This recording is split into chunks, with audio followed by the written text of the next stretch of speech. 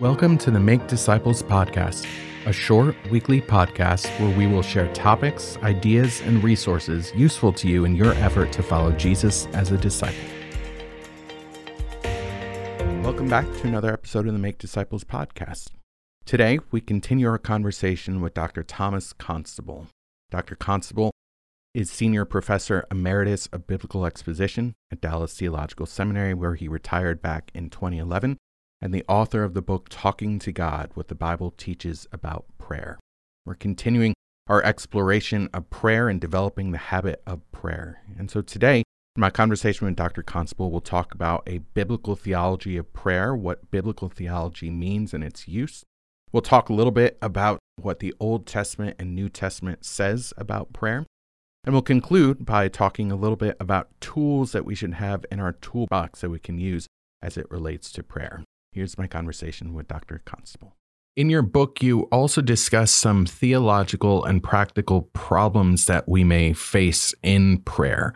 Now, we can't run through all of these, and I'll just use this opportunity to plug your book and encourage people to pick up a copy of Talking to God, What the Bible Teaches About Prayer.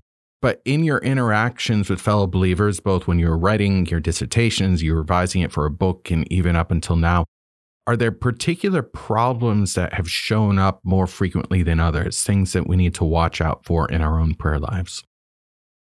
Well, in the area of a theological problem, I think both in Scripture and in experience, probably the most significant problem that we have with prayer is that we either don't understand or don't really believe that God is sovereign. A lot of Christians say that they believe that God is sovereign, but they don't pray that way. And what I mean by that is that since God is sovereign, He has the final word about everything. Prayer is not a way that we can manipulate God, not a way that we can bring our will to pass when He doesn't want it to happen. We can't force His hand because He is king. I saw a bumper sticker the other day that I really liked. It said, no matter who is president, Jesus is king. And that's very true, that we live under the beneficent rule of one who is king of all, who has the final word about everything, and who loves us infinitely, and who has so much wisdom that He realizes that some of our requests are not best for us, and so He doesn't give them to us. Some are not timed properly, that He's withholding an answer for a later time because He sees in His wisdom that it's not the right time for us to get what we're asking, either for ourselves or for others. So I think in this connection, that promise that I referred to earlier in the Gospel of John, that if we ask anything according to His will, He hears us. And if He hears us, He will give us whatever we ask. That assumes previous teaching by Jesus and previous revelation by God that all things depend on the will of God. So we can't just ask God for something and expect Him to do it, because we're asking a king who has ultimate control of everything to bring His will to pass in the world. And if our requests are in line with that, He will do it.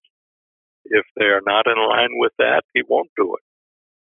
So there's a condition involved in that promise that is made clear elsewhere in Scripture, specifically through the revelation concerning our relationship to a sovereign God, that many people do not appreciate. And by appreciate, I mean they do not recognize it or pray in the light of it. The most practical problem, I think, is just the problem that we all have with not praying enough. It is such a tremendous opportunity that God has given us to bend His ear, to listen to our requests, to allow us to participate with Him in the working out of His will in the world. Most of us don't take advantage of that. And even while we're praying, we get tired, we quit too soon. Sometimes we just don't even think to do it. And I'm speaking of myself as well as everybody else in this regard. This is one of our major practical problems, I think, with regard to prayer. Yeah, it reminds me of the Martin Luther quote that he's so busy that he doesn't have time not to pray. Yeah, need to make that time. So one more question for you, Dr. Constable. Having done all of this study and work to write your dissertation and then the book as well, how did you find that change your own prayer life? Did it affect it?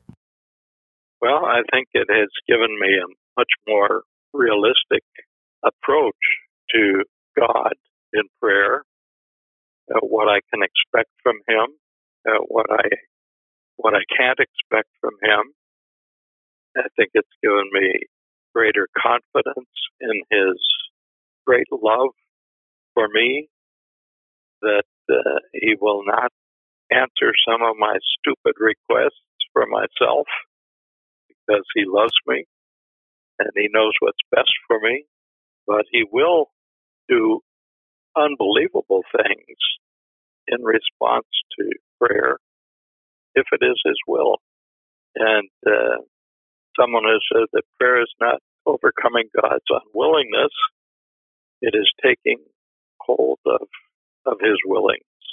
And my approach to prayer has been that as a result of my study. Wow, that's a good word. And that's a good word to end on. I want to thank you, Dr. Constable, for taking time to chat with me about this and to hear a little bit about your work on prayer. I appreciate it. You're welcome, Dan. Thanks for joining us for this episode of the Make Disciples podcast. We would love it if you would subscribe, leave a review, and spread the word. This podcast can be found in Apple Podcasts and on Spotify. My thanks to Catherine Eckhart, the producer of this podcast. This podcast is a ministry of Wildwood Church in Tallahassee, Florida.